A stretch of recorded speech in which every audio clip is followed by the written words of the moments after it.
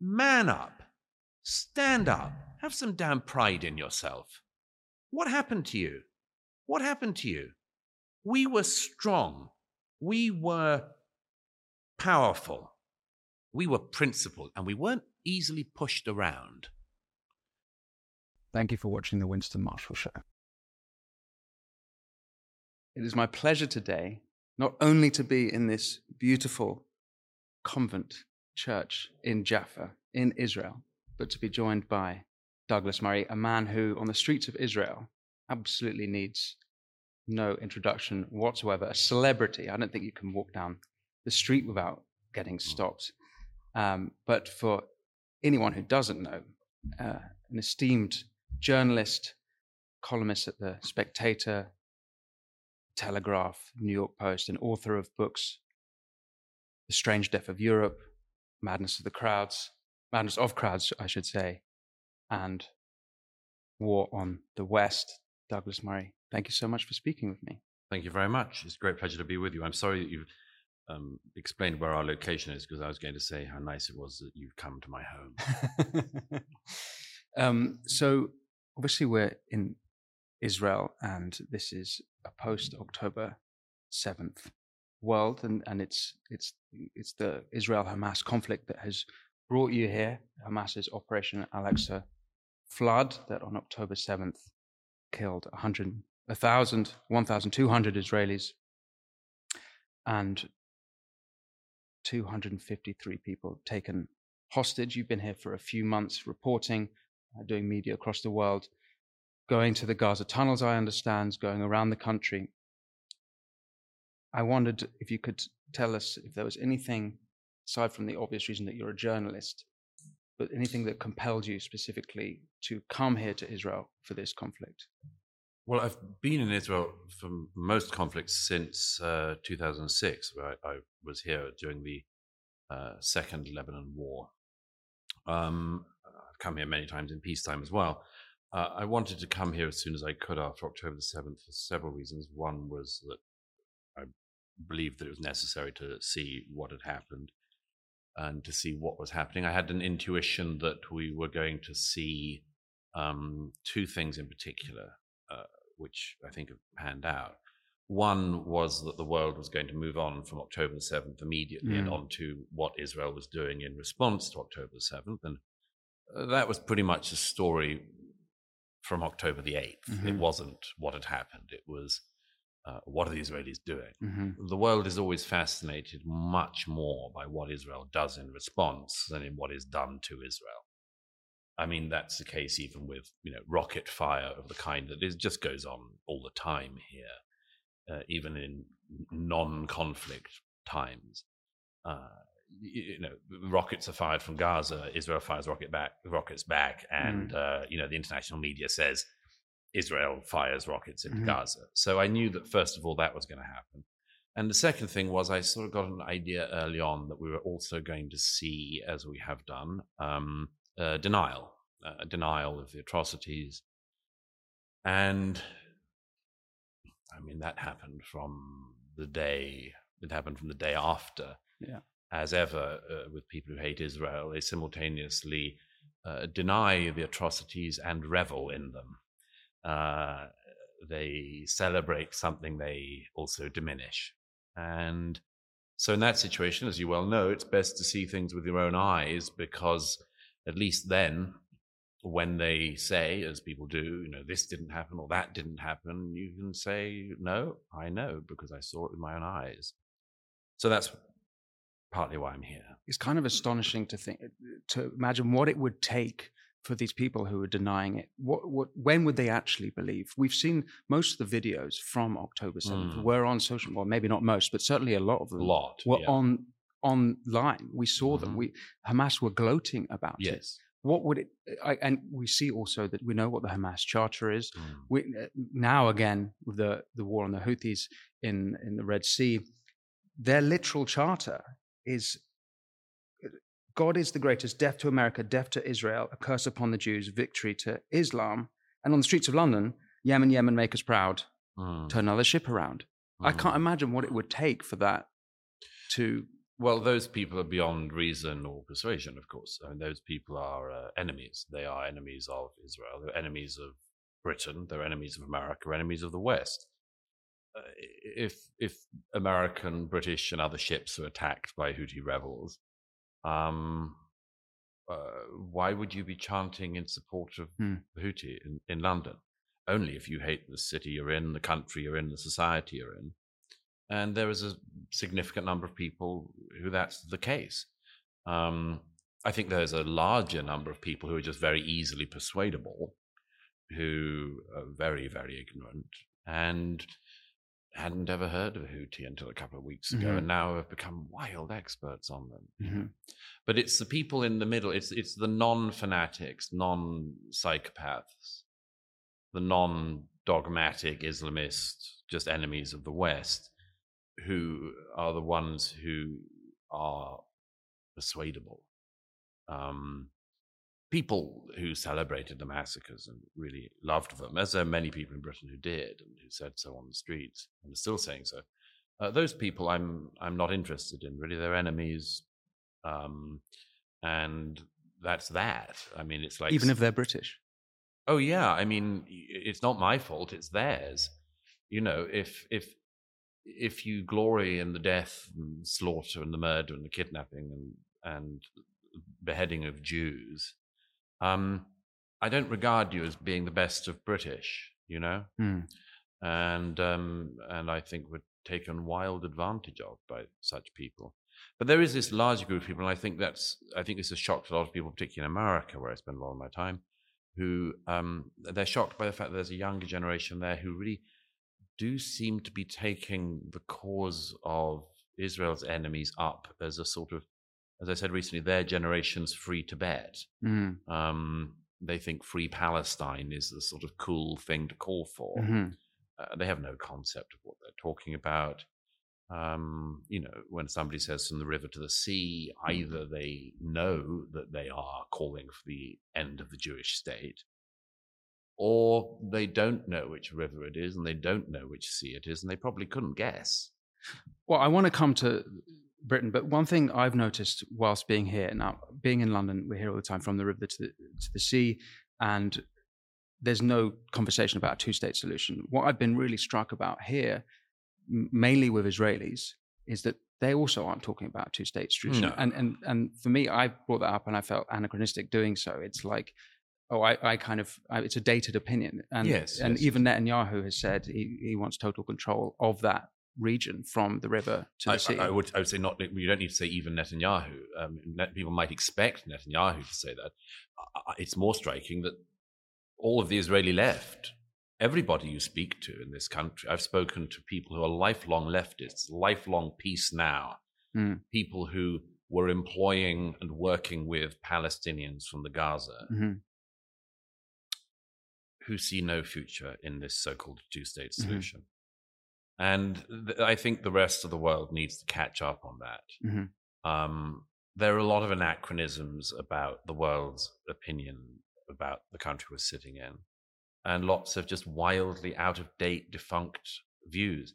The two-state solution was a mantra for a certain type of politician in the West for some decades, but picked up in the 2000s after 9/11, when people wanted to find the sort of solution to the Middle East problem. And they would call it the Middle East problem. And I'd always say, well, which problem are you talking about? This region is replete with problems. Oh, no, it's the Israeli-Palestinian dispute. And you know, sensible, moderate people, the sort of David Miliband's, the Camerons, these sorts of people would say, you know, well, the real thing that needs to be sorted out is the two-state solution, the solution of a founding of a Palestinian state alongside an Israeli state. And the thing is, there's sort of two problems with that. One is the idea that if the Palestinians actually had a state called Palestine, that would not mean that the economy of Yemen boomed. It would not mean that the Saudis made greater leaps forward in human rights. It would not mean that the mullahs in Tehran would stop killing girls on the streets of Tehran and other Iranian cities. The idea that the whole of the region is held back because a small population, who the Arabs and Persians and others in the region really don't care for the Palestinians. That they're waiting for them to get a state in order to sort of improve themselves or sort of make themselves more reasonable members of the international community is palpable, demonstrable, obvious nonsense. So that's the first thing. The second thing is that the reality on the ground has just changed, and it's changed for several reasons. One was when the Israelis disengaged from Gaza in 2005-6, and I remember it very well, and I remember the very fervent debates in this country as well as around the world, and the pressure from the Republican government administration in America to, withdraw every Jew from Gaza and hand the Gaza over to the Palestinians and have free and fair elections in Gaza. Well, the Palestinians promptly elected Hamas, who then killed their Palestinian brothers and sisters who were from rival groups like Fatah, threw them off buildings, shot them in the back, dragged their corpses around behind trucks around the Gaza in a celebration. That was an early sign, I would say, that the two-state solution was in trouble, because they'd been given a state in Gaza. And, there were left-wing politicians, many of whom I spoke to, who, they said at the time, you've got all of the infrastructure we left, the international community will give you money, we will give you money. Okay, you're not going to be able to control your airspace, for instance, but you build Singapore. And they didn't build Singapore. The leaders of Hamas enriched themselves and their sons. They bought expensive penthouses in Qatar and around other parts of the world. And they built a tunnel system that's the world's biggest tunnel system. And they launched rockets repeatedly at Israel. And then on October the 7th, they had this big breakout through the fence and massacred people in their homes and young men and women at a party, among other things. And so anyone who thinks that the Palestinian state, the sort of two-state solution thing is obvious, first of all, has to contend with the fact that they were given a state. They were given a state, and they made it a terror state. And there's no reason why Israelis should have to live beside that, any more than we in Britain should live beside a terror state, or Americans should live beside a terror state, lobbing rockets into them all the time. And then you have the problem of the West Bank. And the West Bank is a big problem, because I was out the other night again there, and you can see from the bits of the West Bank, which many people think in a two-state solution with the West Bank would be given to the Palestinians, you can see the lights of the city we're sitting in at night. And it's not just that it's within rocket range, it's within artillery range.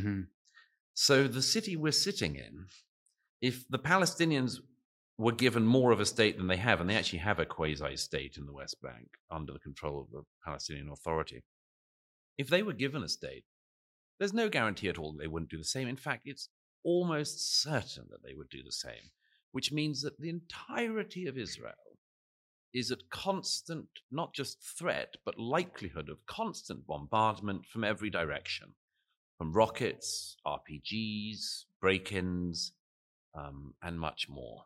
So it's intolerable. And I think that the rest of the world has not realized this.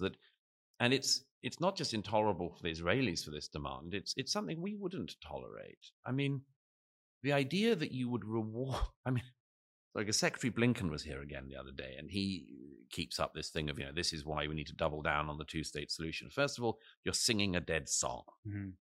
And secondly, why should the reward for October the 7th be a gift of another terror state to the Palestinians?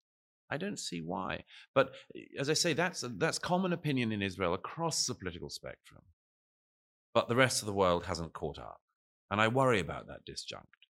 Does that mean that your vision of the future of this country is kind of a constant conflict? Well, I don't have a vision for the future of this country. It's not my place to have one. I think that Gaza has been an insoluble problem, and the international community has given it to Israel to solve. I don't see why Egypt shouldn't help solve the problem of Gaza. They share a border with it. Egypt used to own the Gaza. Give it to Israel. Give it to Egypt to solve. And if you were to say that, people would say, well, we don't want the Palestinians. That's what Sisi and co all we don't want them. Palestinians brought terror everywhere they went. Everywhere they went. Where the PLO went, where Yasser Arafat went. Everywhere they went, they brought terror. Mm-hmm. Whether it was Egypt, Jordan, Tunisia, Lebanon. That's why. So the Jewish state keeps on being told, solve this insoluble problem. Is there a final status solution? Not at the moment, there isn't. And as the center-left president of this country, President Herzog, said to me the other week when I interviewed him, he said, at the very least, it's not the time to talk about it. You know, it would be like asking America immediately after 9/11 to cede territory to a terror group. But it is the time to talk about how to defeat Hamas. Yes. And Israel have made it clear that their objectives, of course, are to take back the hostages, but also to annihilate Hamas. Aside from the militant Hamas terrorists, as much as Hamas is an idea, an ideology, I've heard you say it can be defeated, like Nazism was defeated, like Imperial Japan was defeated. Like communism was defeated. But was communism defeated? Well, largely. It's still pretty alive. And Marxism is certainly a very popular ideology. It is, but think back to when we were growing up, how much stronger it was. I mean, the Eastern Bloc, much of Europe was under communist control when we were growing up. The Soviet Union was, a major power in the world. But go back a couple of decades before that, and it was rolling out across the world, the communist ideology. It's not gone, but it's certainly not got the strength it had. In the same way that Nazism hasn't completely disappeared. It's pretty rare, but you get the odd little group of weirdos. China is communist. Well, there are Marxists in our country, in America. It's compared to Nazism, it's a completely different story. Yes, that's true. I mean, well, that's because, of course, as everyone knows, everyone who knows anything about history, the rightful moral taint that not just Nazism but fascism had after the Second World War meant nobody wanted to be near anyone advocating that again. Because of all sorts of interesting historical reasons, there are always some people trying to bring back the communist ideal. Sure. Nevertheless, I mean, it's an idea it's taken a heck of a beating. I mean, there are still ignoramuses around who think, it never worked anywhere, but let's try it again. It never provided for the societies, but it will next time. Okay, you can always find some really slow learners and wicked people who do that. But I would argue that the idea has been very considerably defeated. And even in China, you can't call it exactly communism anymore. They call it communism, but it's open to debate at least. Hamas is, yes, an ideology. It's very similar to all other jihadist ideologies. It's very similar to ISIS. It's very similar to Al-Qaeda. It's very similar to all forms of millenarian Islamism. But Hamas itself is a structure. It's a group. It's a party. It's an entity. You can destroy that. You can kill the leadership of that. And that's what the Israelis are currently doing. You can kill the leadership, but it's an ideology it's a group that's got now more support, according to some polls, in the West Bank. Not the case in Gaza. Yes. But it's almost like the more victorious or the more that Israel do destroy them in Gaza, the more popular, it's like it reinforces the ideology. Yeah, there's a problem with this, and we heard it after 9/11 as well, which was some people said you can't defeat terrorism without creating terrorists, which is a logical circle. Because that means all that happens after you're attacked is you just sit back and say, okay, I won't do anything in case I create terrorists, which I don't think is the best policy.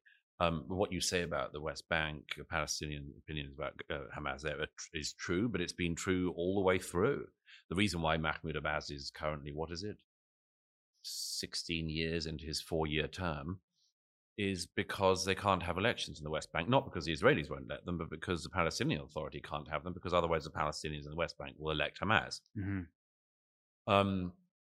Of course, the people who hate Israel in the West Bank will be likely to celebrate any,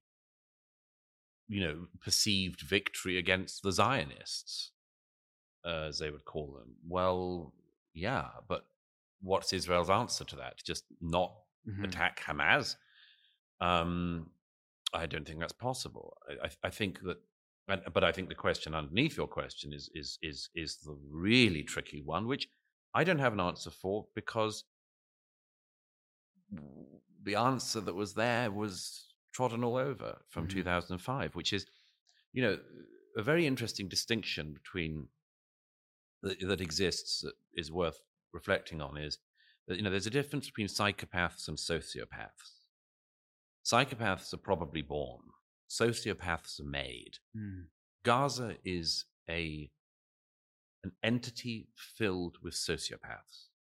I say that with confidence because 18 years, which is the time that Hamas has ruled Gaza, is, of course, precisely the length of time of a young man or woman's education. Hamas has had control of the education of Palestinians in Gaza for 18 years, and it has created a generation of sociopaths. Well, it's worse than that. Even UNRWA have also been entered, and we've seen what they're giving the kids in Gaza. It's UNRWA, it's UN entities that you and I and other Western taxpayers have all paid for, who have not policed the school textbooks in Gaza, did not stop them teaching the children not how to thrive in a potential Singapore, but rather how to kill Jews, and that the best thing you could do with your life was to kill a Jew. So that was them. All the UN aid agencies, UNICEF, was meant to look after children, didn't even bother to try to get hold of the kidnapped Israeli children, or even get updates on them. They didn't. It took months for UNICEF to even come to this country. And the one thing that UN aid agency is meant to do is to protect the well-being of children. And they didn't. They did nothing. And that's our tax dollars at work again.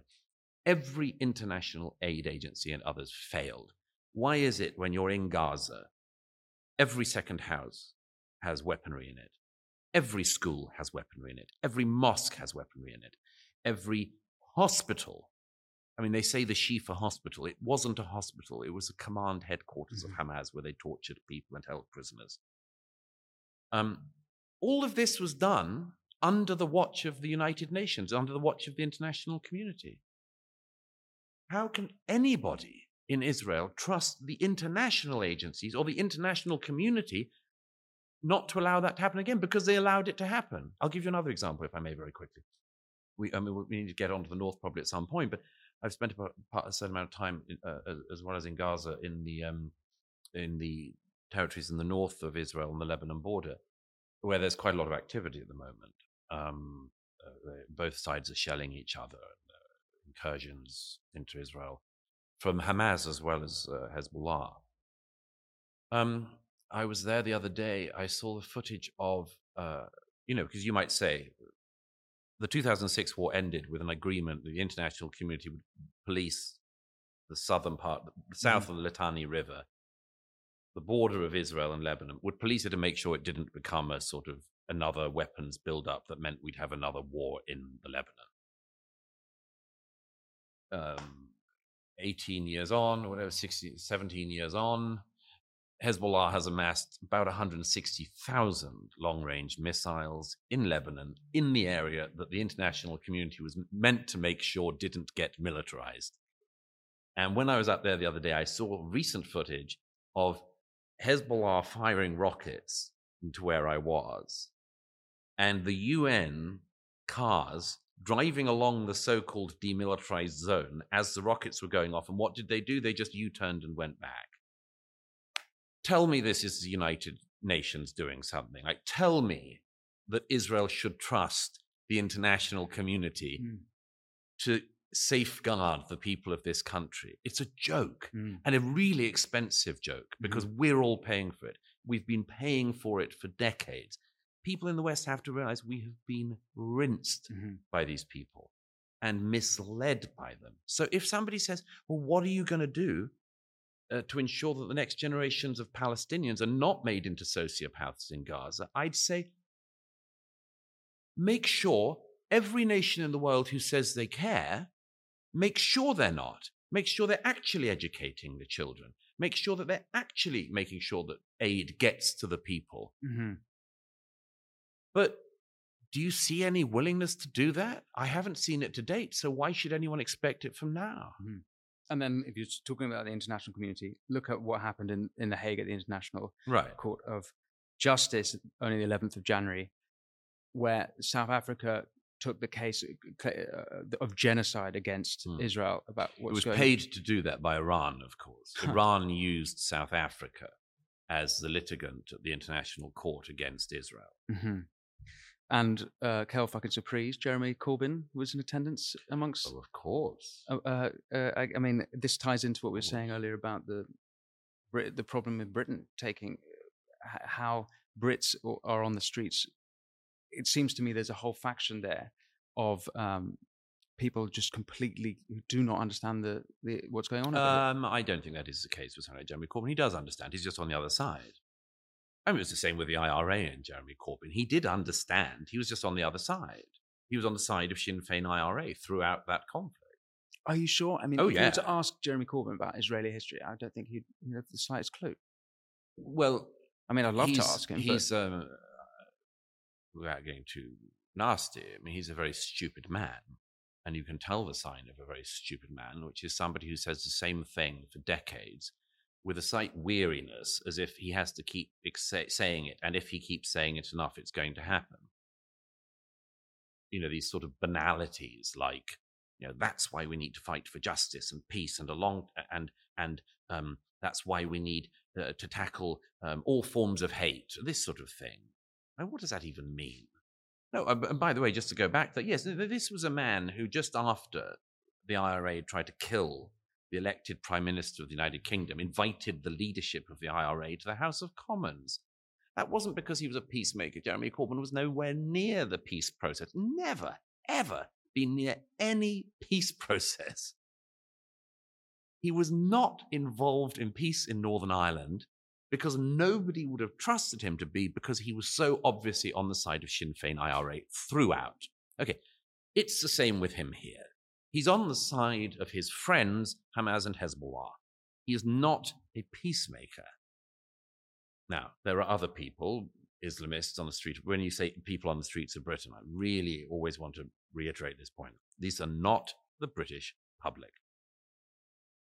They are Islamists, people who take advantage of our country and seem to hate it, and bizarrely enough moved to our country. I can't understand that. Like if I moved to a country, it would generally be because I liked it. But it's people like that. It's a few residual communist types, malcontents and others. The British people can't be like that. They're not like that. And more people went on the Countryside Alliance March in 2000, 2001 than have been on any of these demonstrations in London in recent months. And I think that's really important to keep in mind, because a lot of the world sees what's happening in our country of birth, and they say to me, what has happened to Britain?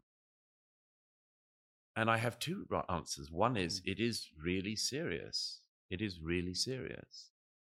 And secondly, that isn't Britain. That does not speak for Britain.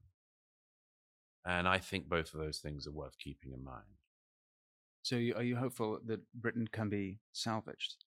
Well, I think so, but it would require a massive change of tone and a change of leadership. And not, it's so strange. I mean, British politicians are so odd. And I've watched them all my life. I've known quite a lot from all sides. And many are driven by very good instincts. Many are driven by a genuine sense for public service. But they are also creatures of the wind.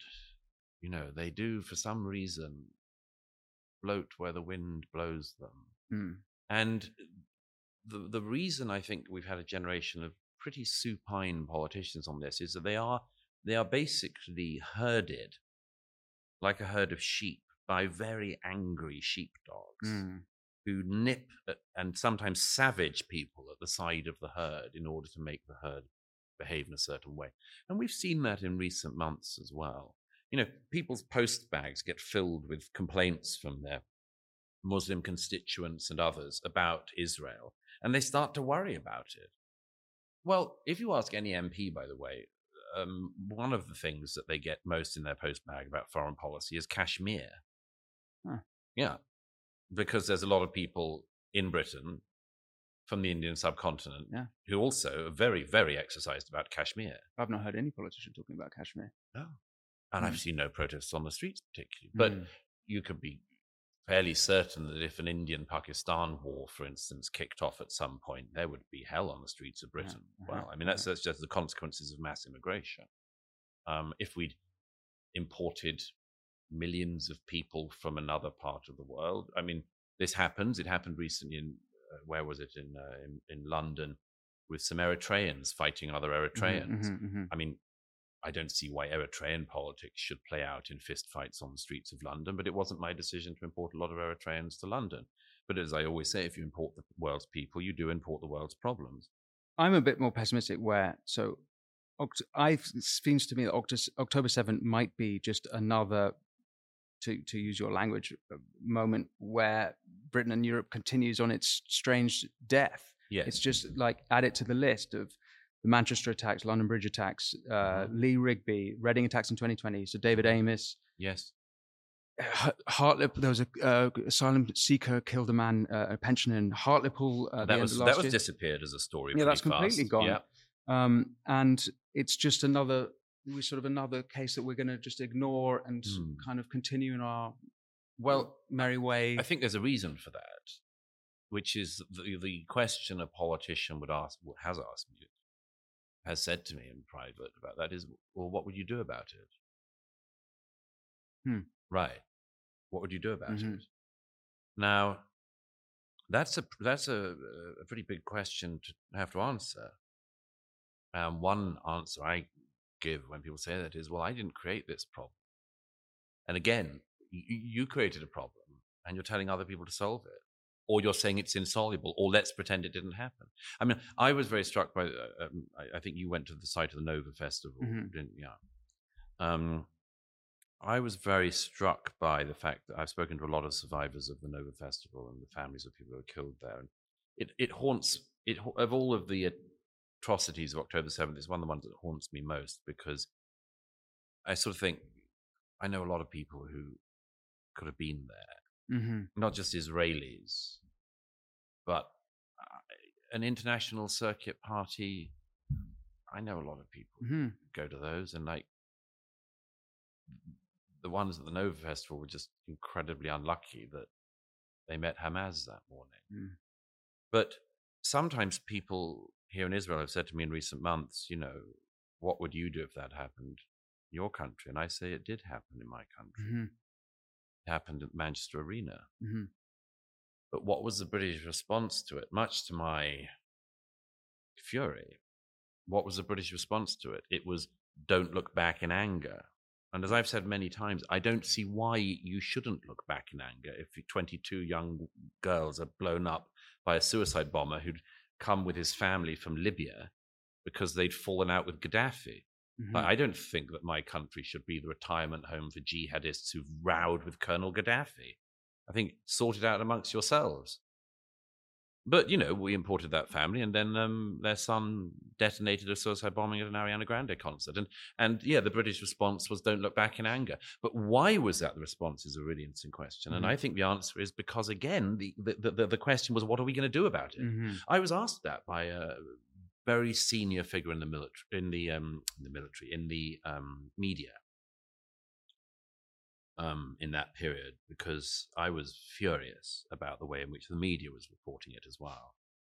And this person said, we're missing the public, aren't we? We're missing the mood. What do we do? And I said, yes, you're missing the mood, because you've gone straight on to the kind of one love. Well, that only works if you've dealt with your enemy. And we in Britain just sort of, the inquiry into the Manchester Arena attack discovered that a security guard who saw the bomber thought he was suspicious, saw him acting suspiciously. He was carrying a large rucksack with what turned out to be a large explosive in it. And the reason the security guard didn't report the young man was because he looked Muslim, and the guard was worried he'd be accused of racism or Islamophobia. Mm-hmm. When people say, why do you care about these things? I say, because it actually kills. Yeah. Okay? This so-called political correctness and things, it actually kills. Yeah. It's not a harmless pursuit. If there was a more appropriate attitude towards all of these things, a more realistic attitude towards these things in Britain, in America, in every other Western country, there would be people alive today who are not. Mm-hmm. 3 of those people are Lucy Lowe, Becky Watson, and Laura Wilson, who were all killed by grooming gangs. They should be household names. Everyone should know their names. George Floyd is a household name. Mm-hmm.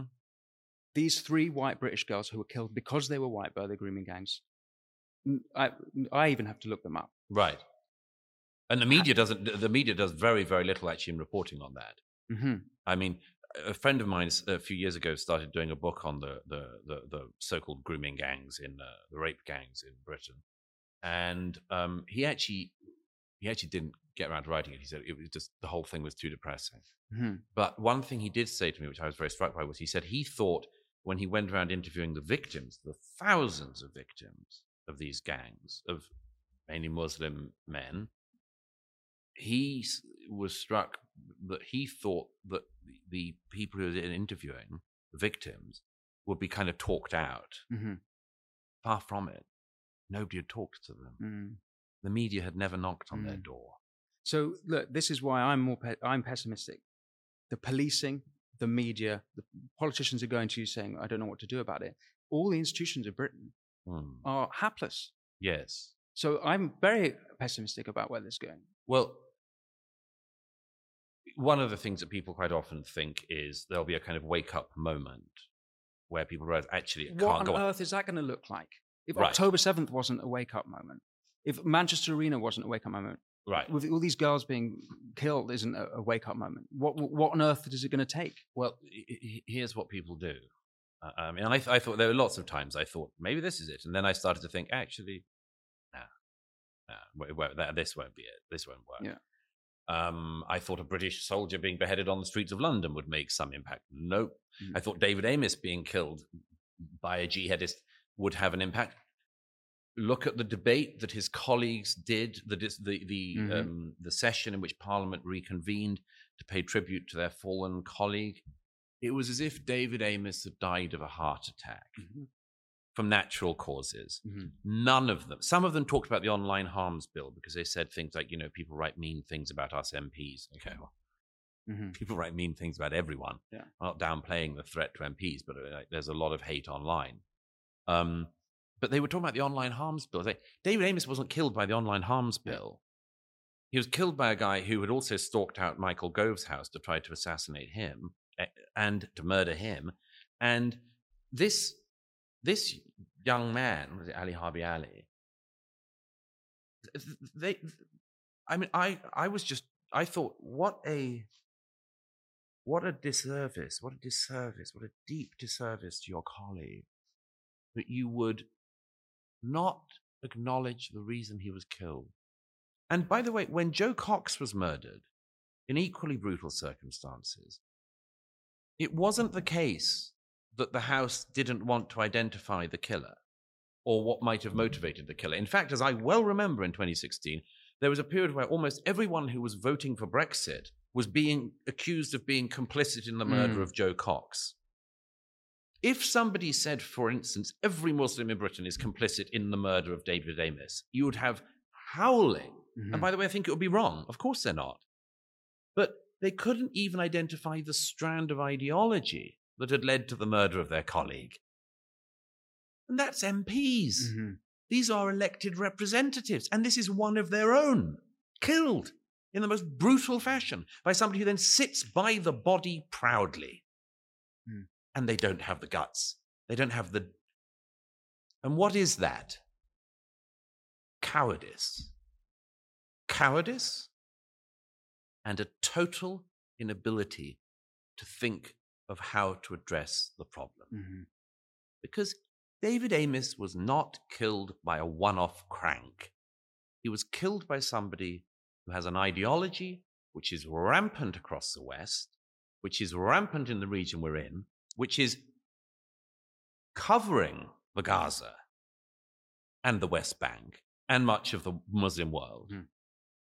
So it's not, and as I say, apart from cowardice, then it's a thing of, why don't you recognize this? And we then would come back to that same thing, which is, what are you going to do about it? And there have been times when there was one time when I thought it might shift in Europe, and that was the days after the Bataclan. Again, when people say, "Well, how would you react to the Nova Festival in Europe?" I say, the Bataclan was the closest we've had. And there was a moment then, I remember Jean-Claude Juncker and Angela Merkel went very quiet for about 3 days because they were waiting to see if the attackers had come from the recent migration from the Middle East and North Africa. And if they had have done, I think there would have been serious consequences in Europe and against them politically, for sure. But they just managed to survive it by the fact that the terrorists on that occasion were Belgian and French born. They had come for training in Syria and slipped back into Europe through the migrant routes. But they just, the train just missed some of the European politicians. But still, by the way, in France, the discussion on what we're talking about here is much more advanced than it is in Britain. Where is it at in France? Oh, well, I mean, left-wing politicians in France say everything I say. And I mean, they all know there's a problem, because how could you not?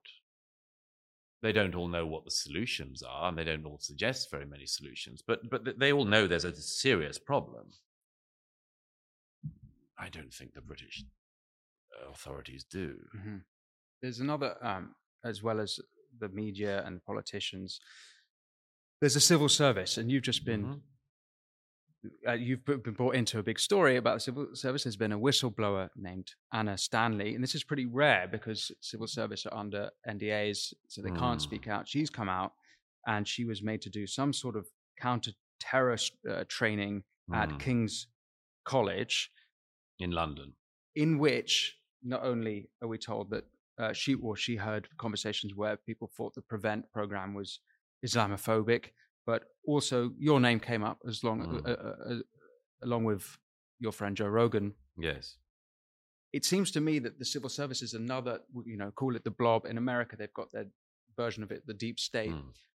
How concerned about the civil service are you? Do you think that this is another sort of thing that needs to be taken apart? I mean, it just needs a massive shake-up. And one of the big critiques that I and others have of the Conservative government is they've been in power for 13 years, and this has all happened on their watch. Yeah, quite. There was I mean, it's such a historic failure. Can anything be done to change the civil service? Oh yeah, I mean, of course you could do things. Fire a lot of people. For instance, I've said this before in print, but I want to know who let a man called Mohajerani, who was the former deputy prime minister of Iran. I want to know who let him into the UK in 2002. He is, by the way, the man who wrote the book justifying the Ayatollah's fatwa on Salman Rushdie. And he lives in Harrow, Leafy Harrow. Still? Yes, still. Yes, still. Now, first of all, that man should be arrested and deported. Salman Rushdie, one of our leading novelists in Britain, had another attack on his life 18 months ago. I don't see why Britain should be better capable of protecting the man who justified his murder than in protecting Salman Rushdie. I want the names of the officials who allowed Mohajerani into my country, and I want them fired and preferably prosecuted. I want the people who allowed in the Manchester Arena bombers' family into the UK to be fired and preferably prosecuted. I want names. Now, I'll tell you why. If this went round in another direction, if this was any other problem, there would be firings. Look at what happened with the Windrush scandal that was suddenly became like the biggest story in the UK about some people who'd come to the UK, had lived in the UK long enough, should have had citizenship. The Home Office made a muck up about the whole thing, and it was a huge scandal. Everyone said heads should roll about it. Why shouldn't heads roll in the civil service over allowing in Hamas commanders? Who was it in the civil service? Who was it in the Home Office in Britain who allowed Mohammed Sawalha to get British citizenship? One of the things you're meant to do, he's a former Hamas commander in the West Bank, military commander, not one of the lovely welfare Hamas people.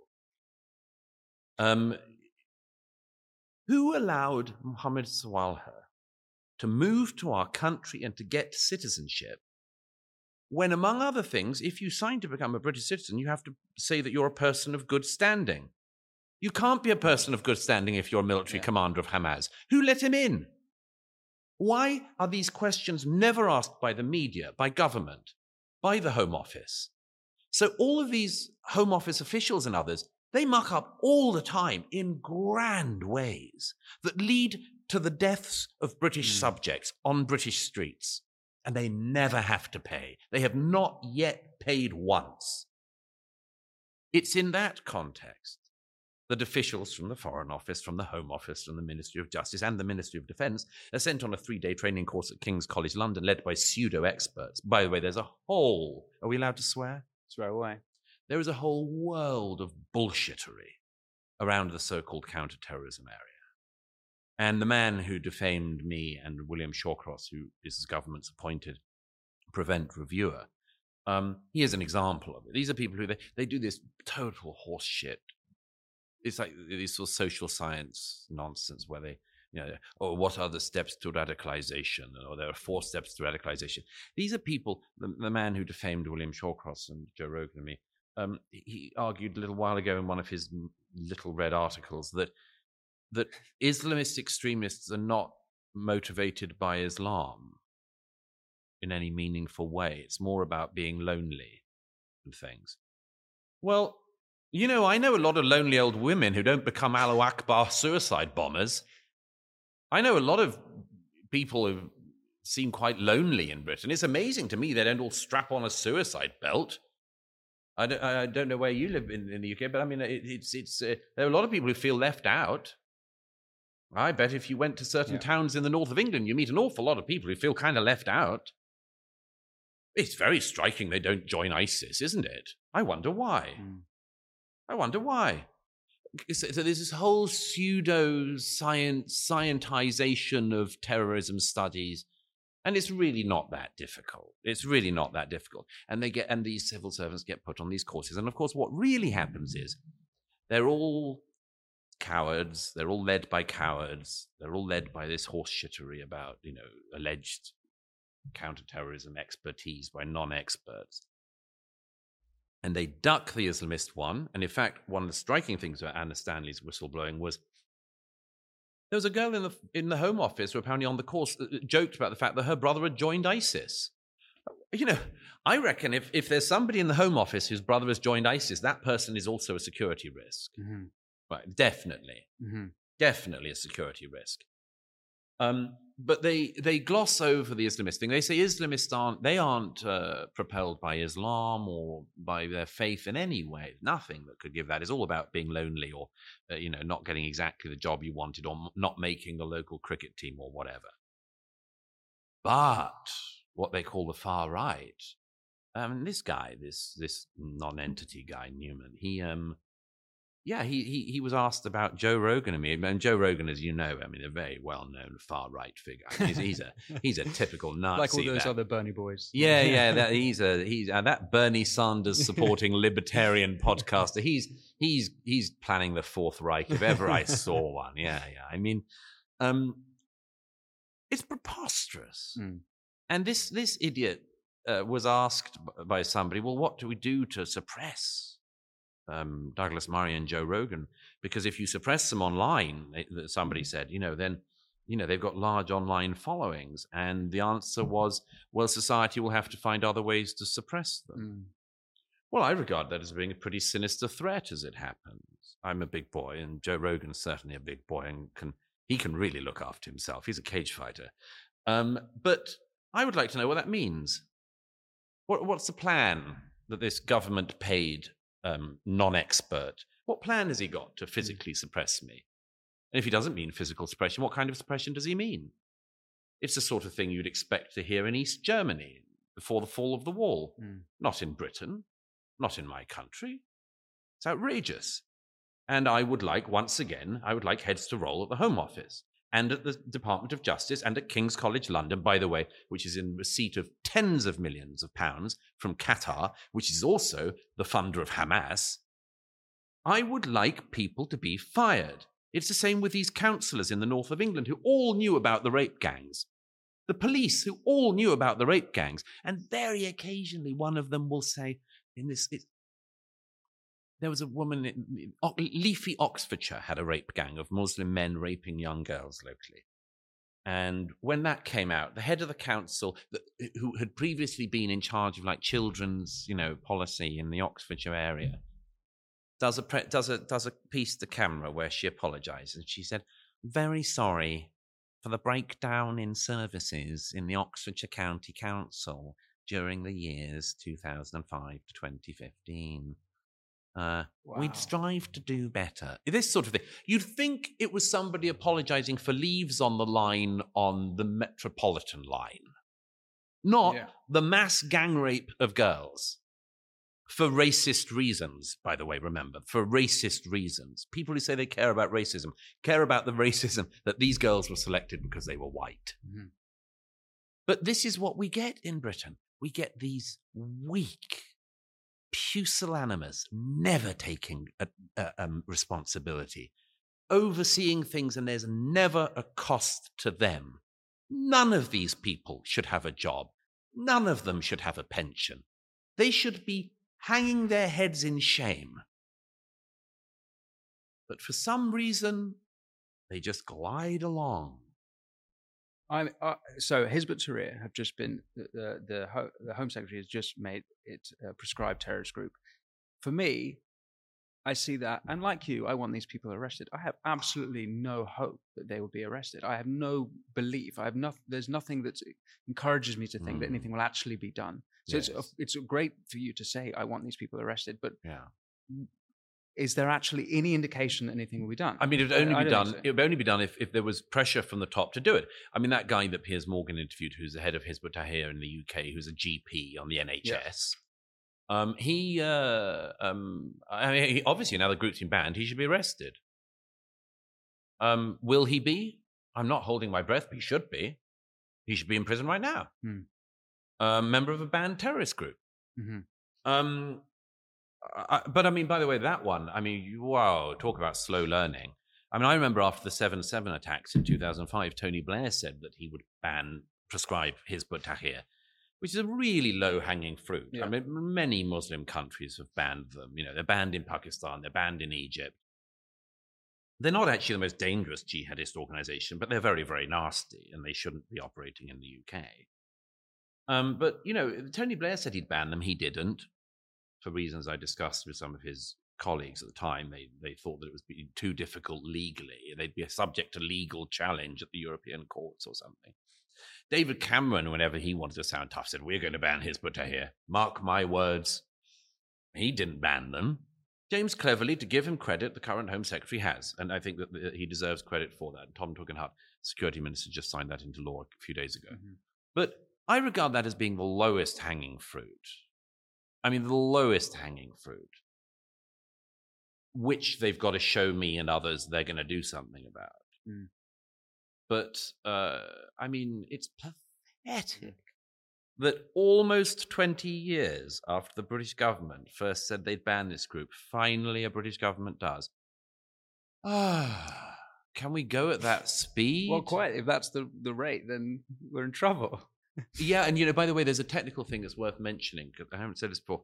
There's a technical thing that's very interesting about the British approach to this, which is the British police for about 20 years have taken the view that you shouldn't do things on camera, as it were. You shouldn't do things that make a situation potentially worse. So, in 2006, when the Danish cartoons of Muhammad were published, 2005 they were published, the Danish cartoons of Muhammad, and all the frothing maniacs around the world went bonkers about Denmark, and suddenly everyone was talking about this poor, wonderful but small country of 5 million people, and they were at the eye of a real whirlwind. Yeah. There was this protest outside the Danish embassy in London in 2006, and people had placards saying "Behead those who insult Islam," and other charming bits of information. And the police did nothing. In fact, the only person they did threaten that day was literally a white van driver who stopped, and he said to the police, "What the fuck, mate? They're doing this?" And the police said, "Get in your car or we'll arrest you." So that was the one thing the police did that day. Now, in the weeks and months subsequently, they used the 2006 Glorification of Terrorism Act to try and, in some cases, to imprison the people who were inciting terrorism on the streets of London that day. I still get sent, Winston, those photos by people around the world saying, look what's happening on the streets of London. And I say, well, this is actually, 17 years ago now. But the world doesn't know that. And the world doesn't know, and very few British people would even know, that actually the police in the end did move in. It's the same thing with the Luton protests, when in, 2009 or so, the 2nd Battalion of the Anglian Regiment came for a homecoming parade in Luton, were barracked by a load of jihadists on the streets of Luton. Locals were understandably very annoyed that these jihadists were insulting our troops, and the police protected the jihadists. And then we got the English Defence League and Tommy Robinson and so on from that, exactly from that occasion. And in more recent times, there was an occasion when about 100 guys from Al-Mujah Haroun, which was subsequently banned, accosted me in the streets in London. And I noticed, as it got rather nasty, that there were police who got to the scene, and they were hanging back taking photographs. And in the subsequent days, colleagues and others were taken in for questioning by the police to identify people in the crowd who were surrounding me.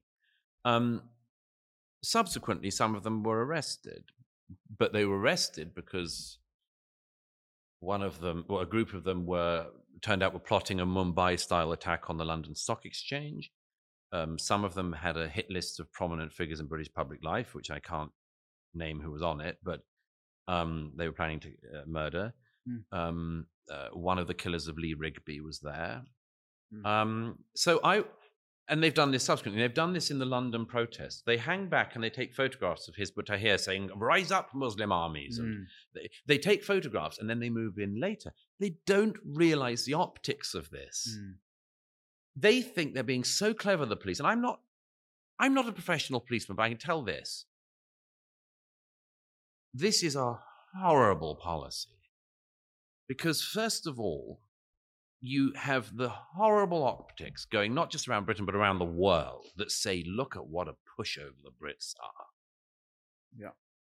Secondly, you incite increasing rage among the normal public. What the hell is happening on our streets? Where the hell are the police? And so you get the Islamists get more bold, the public get more disenfranchised or just fatalistic. Internationally, everyone sees Britain looking appalling. I would love a baton charge at them. I would love to see the British police. I'd love to borrow some police from Paris and for them to go in and arrest them all on sight, drag them off to the cells there and then. That would be great for Britain. But not that it's all about this community policing. We've got to keep the communities on side. Well, you know what? If there's going to be so much uproar over arresting people on the streets calling for Muslim armies to arise and to attack, well, that tells us something too. And maybe it's time we learned that. Maybe we should learn that earlier rather than later.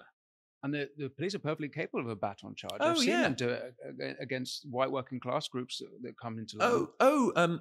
The Metropolitan Police are fantastic at baton charges. When, for instance, there's a protest against a murdered woman, Sarah Everard. Oh, I mean, wow, did the police move in there at that candlelit vigil for a murdered woman who was actually murdered by a policeman off duty? Wow, the police knew how to act then. Great work, guys. I mean, maybe we should say that we spotted Hizb ut-Tahrir and various other jihadists having a candlelit vigil for a young woman. Maybe that's how they'd move in. I want to ask you about multiculturalism. Catherine Birbalsing's Michaela School is currently going to the high courts. She's being sued by Muslim students who were forbidden from paying. Students with a legal aid, I should say, of at least 100,000 pounds behind them. Birbalsing's Where did that come from, by the way? Well, quite. Just like the UN, we're paying for it. The school's rated. I haven't been to Michaela's School. I've been. I've been a couple of times. It's a superb school. We should probably just explain the nature of the school because you'll do a better job than me. Well, so in the last decade, the Conservatives set up something similar to the charter school system in the US, where because state education, like private education, frankly, in the UK and the US, is so abysmal these days, they wanted to improve school choice. And there were these things called free schools, like charter schools in the US. And parents, it's not about fee paying. It's about the parents selecting the school and the money that the government pays for that child going with them to that school. But it gives parents a choice of the type of school that their child will be sent to. Now, if you go to the Michaela Academy, as I have done, you will see like one of the very few hopes we have in our country. Okay, I mean, every child is almost every child is from an immigrant background. Almost every child is from a poor background. They are being given the best start in life anyone could have. They're getting a better start in life than kids at Eton or Harrow or Winchester. The education at this school is superb, and it's because of the ethos. And it's because of the ethos of Catherine Birbalsing, which is about discipline, about respect, but earned respect. It's about working hard, motivation. The children behave beautifully. They learn beautifully. They're taught amazingly. And they've had results that are unbelievable. The exam results of this school are so extraordinary that they've already gone to the top of the league. Now, just quickly, Catherine Birbalsing has done that in the face of all opposition, from the Labour Party, from left-wing councils. One building she wanted to buy was sold by the local council for less than she was offering when she was starting the school because they didn't want to sell it to her school. Why did they take such umbrage with her? Because she would show them up. She would show them up. Or the teaching unions and everyone else in America and in Britain and elsewhere, they are so shown up when somebody comes along and says, actually, it's not a matter of more money. It's not a matter of bigger pensions for teachers. It's a matter of excellence and the right type of discipline and education. And this school has been the subject of more attack. I mean, literally people handing out leaflets at the gates to try to intimidate pupils. Children. So it seems like the case to me is one of she is attempting assimilation. So she has all the kids saying, God save the king in the morning. They all eat vegetarian food because there's all different religions. There's Muslims, there's Hindus, there's Christians. So it's the way that they can break bread together. It's all designed intentionally so that they can be together. So also, as I've said, praying is banned. Now, for me, this is banned. Banned? Yes. Yeah. Yeah. I thought you said bad. Banned. Sorry, banned. Yes. Although I would say God Save the King, a hymn, but sort of a prayer. It's a national anthem, yeah. If it was a Christian prayer, do you think it should be banned also? And okay, well, let's put it a different way. The French style where you can't wear a burqa or even a crucifix in public buildings. It's this kind of secular attempt to deal with the multiculturalism. Yeah. So this Birbal Singh's doing a version of that. Is this the correct route to addressing that problem? Well, just to finish that bit, the reason why this case is so egregious is because the school is a secular school. Okay, it is a secular school. There isn't a prayer room for Christians and a prayer room for Muslims and a prayer room for Hindus, and there aren't religious holidays celebrated. When a parent sends their child to the school, as I understand it, they sign up to the rules of the school. And if they didn't like them, you can go elsewhere. When a child is signed up for a school, it is a contract. Both sides agree to it. This child, any other child, knows what they're going to. They're going to a secular school. And it's a very sensible thing, to my mind, that Catherine Birbal Singh did, because if you don't take the secular approach in an area like the one she's in, and you're starting from scratch, you will be subject to every religion and denomination making its own demands. And before you know it, you're not getting any education done because you're spending the whole darn time arguing about things that shouldn't be argued about in school. So, and this is a totally egregious case because the pupil and her parents knew what they were signing up to, and they have deliberately, in my view, used this as a wedge issue against a very successful secular school, and they know what they're doing. And by the way, Muslims and others have done this in a lot of places. They push against the secularism, and they make more and more demands, and they're never demands for the Hindus, they're never demands for the Christians, and so on. I would say that if a child of a Christian family insisted on having a Christian prayer room in a school they knew had been set up to be secular, the same should apply. No, we're a secular school. If you and your parents, and it's always the parents, of course, if your parents want this to become a non-secular school, go to a different school. But it's different in different places. There are Christian schools. One of the few things the Church of England still does is run a lot of Church of England schools. If you go to a Church of England school, you shouldn't be surprised if there are, well, actually, these days you would be surprised if there's anything Church of England about it. But anyway, you shouldn't be surprised if there was something Church of England about it. Same thing with Catholic schools. If you go to a Catholic school, you sign up to a Catholic school, don't be surprised if there's some Hail Marys somewhere along the way. I mean, that's the deal. So people don't realize, they realize in France, they don't realize in Britain, this is a very specific tactic. Always to go in like this, create the wedge in which you push your religion through. And I would argue Britain is in a weaker place than France about that, because we have a complex, well, every country has a complex situation with religion.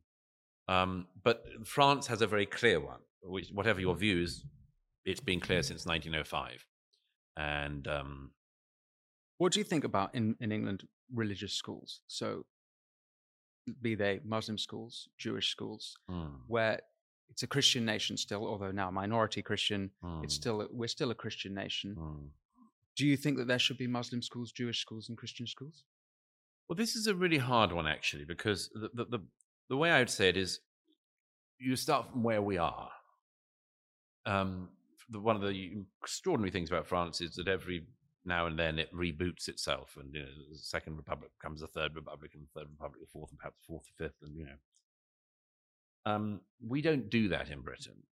I mean, the nature of common law and the nature of laws continuing by precedent, and we just have a different history with religion. And I think you sort of have several options in front of you. One is to try to start again from day one. I think that would be very hard in Britain. We are where we are. I mean, in Northern Ireland, there's still problems with Catholic and Protestant schools and so on. And, our islands have had a complex religious history, as I say, like everywhere. I mean, I would like the predominantly schools in Britain to be advocating the laws and the culture of Britain. I would actually like everyone in the country to have an understanding of where we've come from. I was rather sad, to put it no stronger, to see that at the coronation there were certain politicians who couldn't sing the hymns. Did you feel good about the different religions being represented in that? I thought that was rather tastefully done in the end. I thought, greet them at the end, or or have that moment where they all take a part. Fine, it's a way for Britain to adapt to the era we've found ourselves in because of mass migration. It was a rather British compromise solution, but the service was a full-on Christian service, as it quite rightly should be. You get into tricky terrain with, if there were other denominations, if there were any denominations that were teaching basically separation from the state, then I would not be in favor of that. Broadly speaking, I think Muslim schools teaching Islam as a school ideology is not a good idea, because I think it encourages segregation. So not for the content itself, but just for the fact that it's different. I think it's different. The British worldview. Yeah, and I think it ghettoizes Muslims who are already ghettoizing themselves to a great extent in the UK. Then people say, well, what about Jewish schools and so on? I don't see Jewish schools in the UK as being anything other than, in most cases, centers of some excellence, and I wouldn't want to stop those schools because, why should everyone have to pay a price for one particular religion having problems? And it does. Islam has problems. Bigger problems than other religions. Have other religions had problems in the past? You bet. Do you think Islam's compatible with British values? Islam, the religion? Yeah. Well, first of all, I'm not ducking the question, but first of all, you have to say, what are British values? Mm-hmm. And I think British values are currently morphing. And they've morphed in our lifetime. I knew what they were very clearly when I was growing up. We all knew the hymns. We knew the stories and the songs of our country. We knew the legends of our country. Now, because of mass migration, we have to do things like, British identity is about being kind and tolerant and saying that diversity is our strength, for instance. This sort of mouthwash. And so if you say, is Islam compatible with British values? I say British values as they are at the moment and as they're evolving, probably. But Islam, the religion, makes extremely big claims for itself, as all religions do, but is also, in our society and in societies around the world, a religion which has a lot of desire to assert itself. It isn't actually these days Catholics who are making the kind of push that is happening at Catherine Burblesing's school. It's Muslims. Mm-hmm. There have been cases when there was one case with a theatre that was putting on a play some years ago that was seen as being a bit anti-Hindu, and there were some Hindus who took umbrage about that and tried to close the play down. I deprecate that. But it's mainly Islam that's doing the running at the moment in all Western societies and feels that it has the wind behind it, certainly the strength. And it partly does so through a method of intimidation, which I find intolerable, which is basically, I don't know if you saw that case recently in North England where there was a poor boy. How old was he? Something like 12. And he was accused of damaging a Quran. And in this obscene bit of footage, the leadership of the school, the local police chief, and some imams all sat at a long table and in front of the cameras explained that they were trying to address the problem and that they were trying to address the problem in a peaceful way. And so I go, I'm sorry, this is a kid. This is just a white kid in Britain who suddenly, like before the judges of Islam, and there was a police chief, typical supine sod, sitting there nodding along with the elders of Islam at the table. We're trying to do everything to pacify community relations. Sorry, community relations? A book got scuffed, not for the first time in a British school, the books got scuffed around the edges. And this kid is at the center of a potential nightmare. Just like the teacher in Batley. Yeah. The teacher in Batley who showed one of the Muhammad cartoons, as I understand it, in a discussion and a debate in his class about... He's still in hiding. He's still in hiding. Yeah. And that school didn't stand by him. And the police didn't stand by him. And when those bearded thugs turned up outside, they should have been arrested. They were engaged in intimidation. But I've seen this as a pattern all my life. People are really vulnerable to a tiny bit of physical threat. Really vulnerable. I remember discussing this once with a friend who was much involved in the Iraq war. And I was with him in Iraq, and I said, what are the things that have surprised you, as it were, about how badly this has gone? And he said, one of the things I just underestimated was we could have troops on a street, but if a man opened an alcohol shop in Baghdad, say, and a local Islamist militia came by one evening and said, you're going to shut this down, it would be shut down. Like even the law of American troops being around was not as strong as a local militia. Think of the way that's happened all of our lives. A little bit of physical threat. It's an old mob tactic. This is what a lot of Islamists have done. They say things like, I get this all the time from these blowhards. They're all like, well, I'm not going to kill you, but I can't promise I'm holding my mate here back.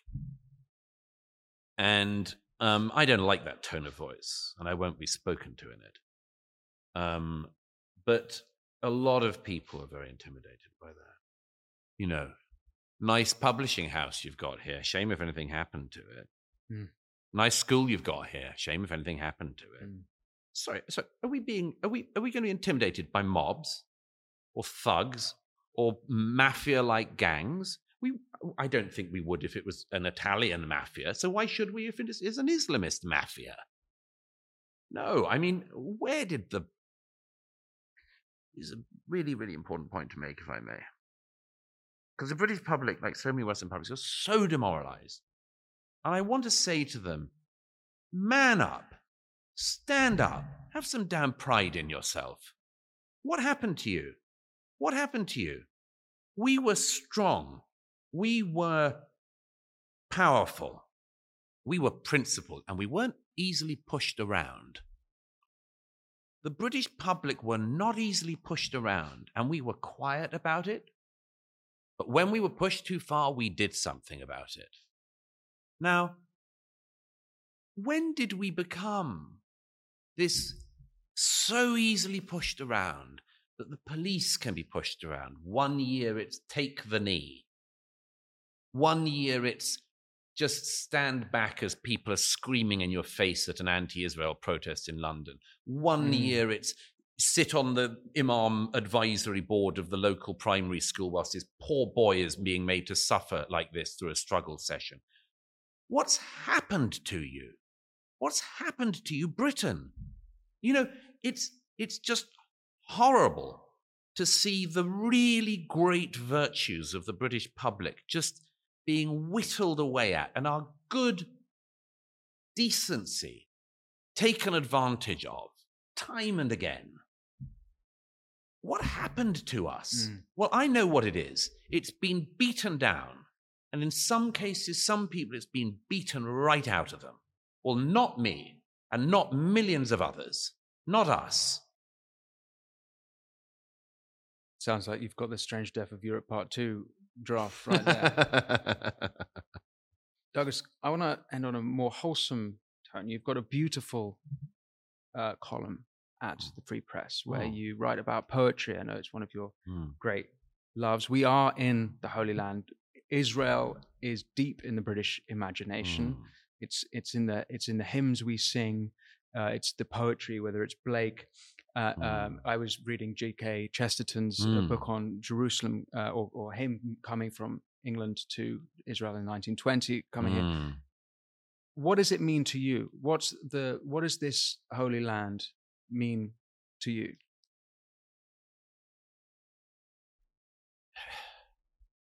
Gosh.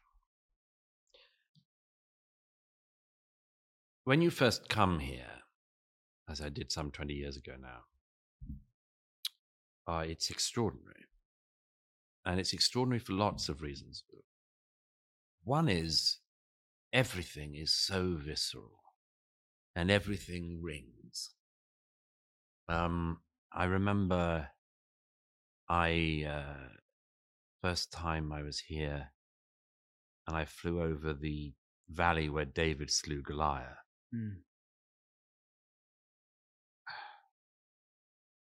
I remember the feeling in Jerusalem the first time I was there.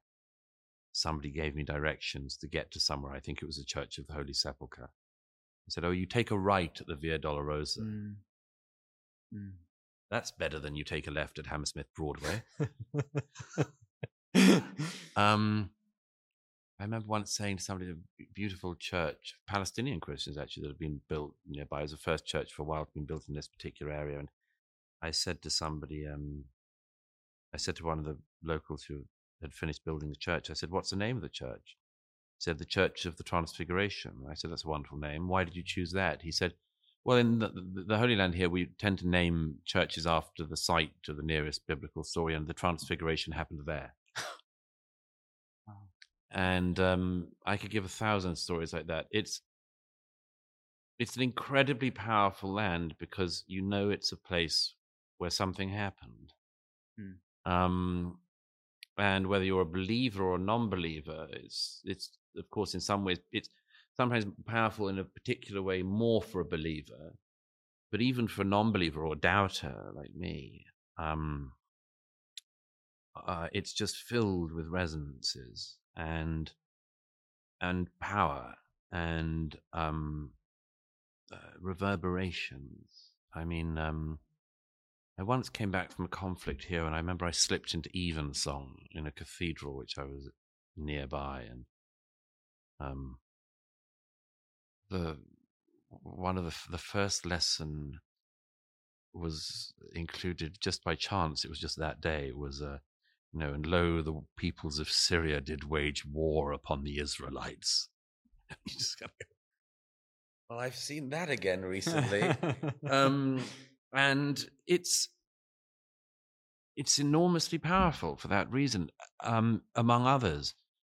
If there are other reasons, and there are many, too many really to list, one is I see this as being a country which is a triumph of, as my late friend Jonathan Sacks once said, it's a triumph of, he said, probability over possibility, possibility over probability. That was it. It's a country that has, I mean, there's been obviously 3,000 years of claim to this land by the Jewish people, and it's the only place they really have as home.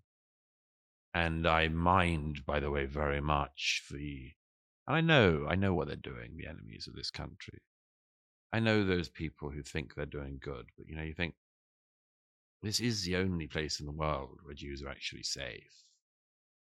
Why? Because it's the only place where they're allowed to defend themselves. And the lesson of history is the Jews can't give their defense to anyone else.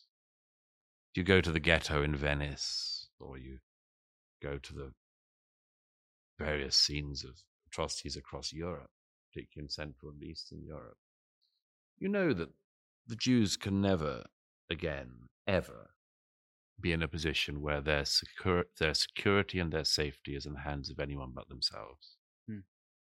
And that's a very powerful and important thing. And when people say, I'm not singling out Israel, sorry, mate, you are. Yeah. You just are. It's the one place the Jews are allowed to defend themselves. You are singling them out. And so it's that. I felt it coming here the journey leaving London and seeing all the torn hostage posters everywhere, the whole journey all the way to the airport. Disgusting. And then coming here, and the hostage posters are untouched.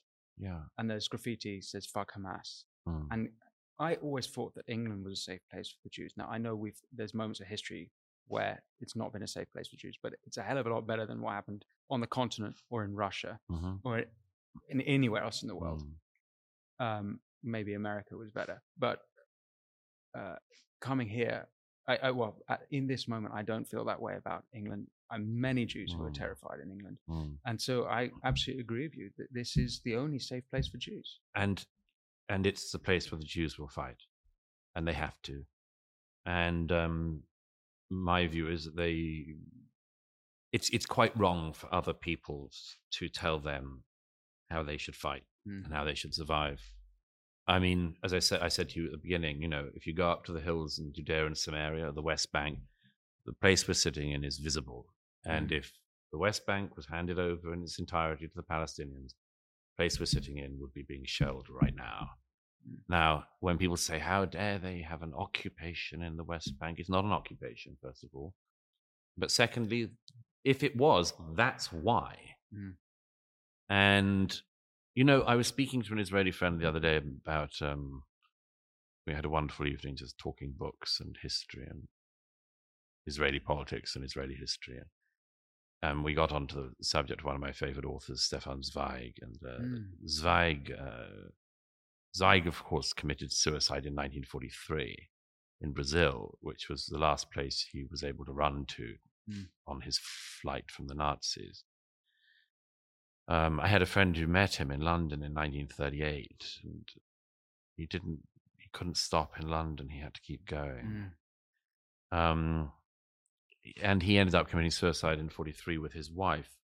And I've often wondered about that. Now, it's if you read his autobiography, Die Welt von gestern, the world of yesterday, you'll see, in a way, it was like Primo Levi. It's impossible to think of how you could survive after what you've been through. But I mean, Zweig saw his books burned early, and once your books are burned when you're an author and you can't be read and you can't be published, you're sort of dead in a way. It's a pre-death death. But I was speaking to this friend about this, and he said the problem for Zweig was that he wasn't a Zionist. He met Herzl, Theodor Herzl. It's a very interesting description of his meeting with Herzl in The World of Yesterday. But he didn't ever sign up completely with Herzl's vision of the reestablishment of the Jewish state. Was he against it? Or very complex, a very complex story. But he was a Viennese Jew whose world had been completely burned and who saw it coming. And that's one of the worst things. He saw it coming and he could do nothing to stop it. But I understand in a way now why he did it, because his was a life entirely without hope, in a world without hope, even though the war was turning by that point, turning against the Nazis. But he had no long-term hope.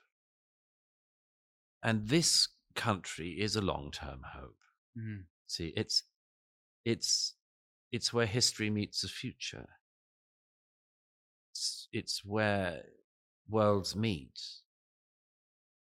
I mean, this country, it gets so much attention in part because there's always this thing of like, how the hell did the Jews manage to make such a thriving, vibrant, successful state out of people from all across the Middle East and North Africa and the diaspora returning, and Ashkenazi and Sephardi, and how did they form this state that's blossomed so much, and let alone compared to its neighbors, and the one darn place in the region that doesn't have any oil, and it's just, to me, an amazing testament to what human beings can do with faith and hope. And then there's that thing, of course, which Joe Biden has a story of Golda Meir, who's back in the news a bit at the moment because of the movie. Joe Biden has quite a nice story for Joe Biden about the one time I think he met Golda Meir when the first time he was here, first time he came. And he's been good in this conflict, actually, Joe Biden. That's an old school Democrat, actually. They get this. They know this. Some of the younger ones are idiots, but this had been when she was prime minister. This was probably just after. Is he that old? Yeah. Oh yeah, he could have met Weitzman. He has a rather lovely story that he says Golda Meir at some point, sort of took him by the arm, and they were talking about Israel's defense and what the threats were and so forth. And Golda Meir apparently said took Joe Biden by the arm, and she said, "Well, we have a secret weapon," and he thought she was going to say it. And he said, "Well, what's that?" She said, "We have nowhere else to go." And, if the enemies of this country had their way, and I am not using hyperbole at all, if the enemies of this country had their way, they would finish the job of Adolf Hitler. Okay? It's as serious as that. It's as serious as that. The people chanting from the river to the sea in London and other places, whether they know it or not, would be finishing the job of Adolf Hitler. I sometimes think to myself, if these people who do that ever got their way, I would pity them, because they would one day wake up and realize they were the Nazis. They were the ones who did it. They were the ones who, after the Jews were chased out from all of the other countries in this region and were slaughtered by the millions in Europe, then destroyed the Jewish state. So I hope to God those people never get their way, for lots of reasons. But I don't think they will, because the thing you see in this country at the moment, I spoke to a guy the other day who said, is an older Israeli guy in his 60s, a workman, and got chatting, and he said, I owe the younger generation in Israel an apology. And I said, why? It was incredibly moving. He said, I thought for years, and I said for years, the younger generation spend all their time on TikTok, Instagram, and they're flippant, they're frivolous, they just like to go out partying in Tel Aviv, blah, blah, blah. They're not like the previous generations. He said, I owe them an apology. October the 7th happened. They all went and fought. They enlisted, over-enlisted, was 140% enlistment straight after October the 7th. And if you speak to the people, I've spoken to a lot of them, soldiers fighting, families of soldiers who died, and they're all people like you and me, Winston, by the way, except braver. All of them. I was at the home the other day of a young woman who was 23. She'd had some friends who were at the Nova party. She wasn't there herself. Immediately after the 7th, she insisted on enlisting. And her parents asked her not to. Said she didn't have to. She could do other things. She could volunteer and so on. And she enlisted. And on the 12th, she went down to Sderot. I've been many times, and she went down, and there was an air raid, as it happens all the time in Sderot, missiles fired from Gaza. She got out of her car, as is the protocol, and one of the missiles landed on her. And she was a photographer. And this country is filled with thousands and thousands of stories like this. But here's the thing. These are young people like you and I, or you and I used to be. But they've all stepped up. And they've all stepped up for their country and for their people. And that's why I say, I look at these people. I speak to these people. I listen to these people. And I think your contemporaries in America and Britain are wasting their lives, You know, there was a young girl of 21. I was with at a dinner the other week, and she turned out to be an expert on Yemen, intelligence expert. And I just said to her, your contemporaries in America are being expensively educated into ignorance and malice. And you're a real person. You're a real person. Wow. It's been amazing coming here and seeing everyone.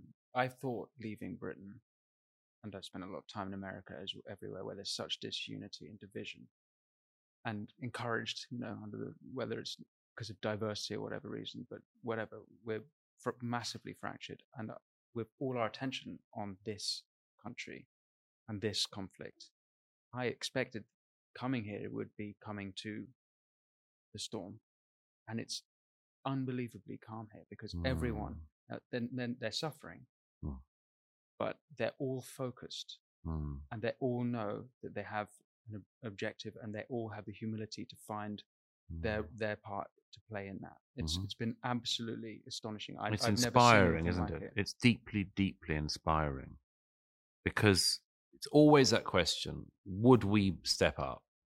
Would we do it? And for us, it's still a hypothetical.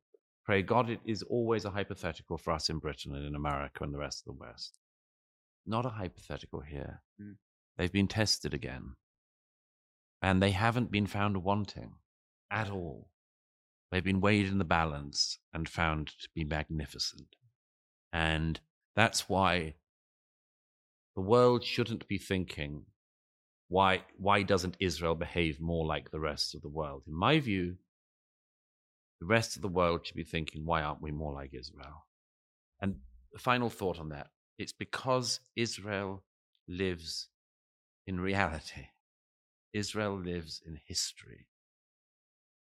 And what I mean by that is not just the past.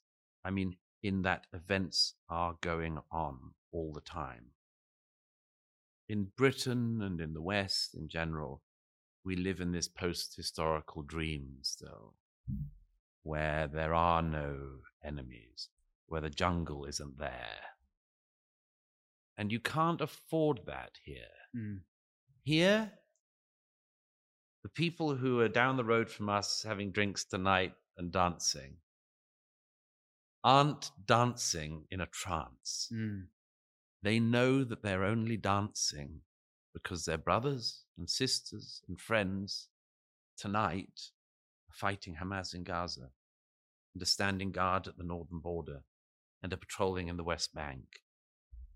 So you can't take it for granted here, and they don't, but they still live. And that's the final just wonder of this country and its people, in my mind, is it goes back to that very beginning, the first commandment: choose life. Choose life that you and your descendants might live. That's what they're doing every day. On that note, Douglas Murray, thank you so much for speaking with me. Absolute pleasure. Been a pleasure. Thank you. Thank you for watching The Winston Marshall Show.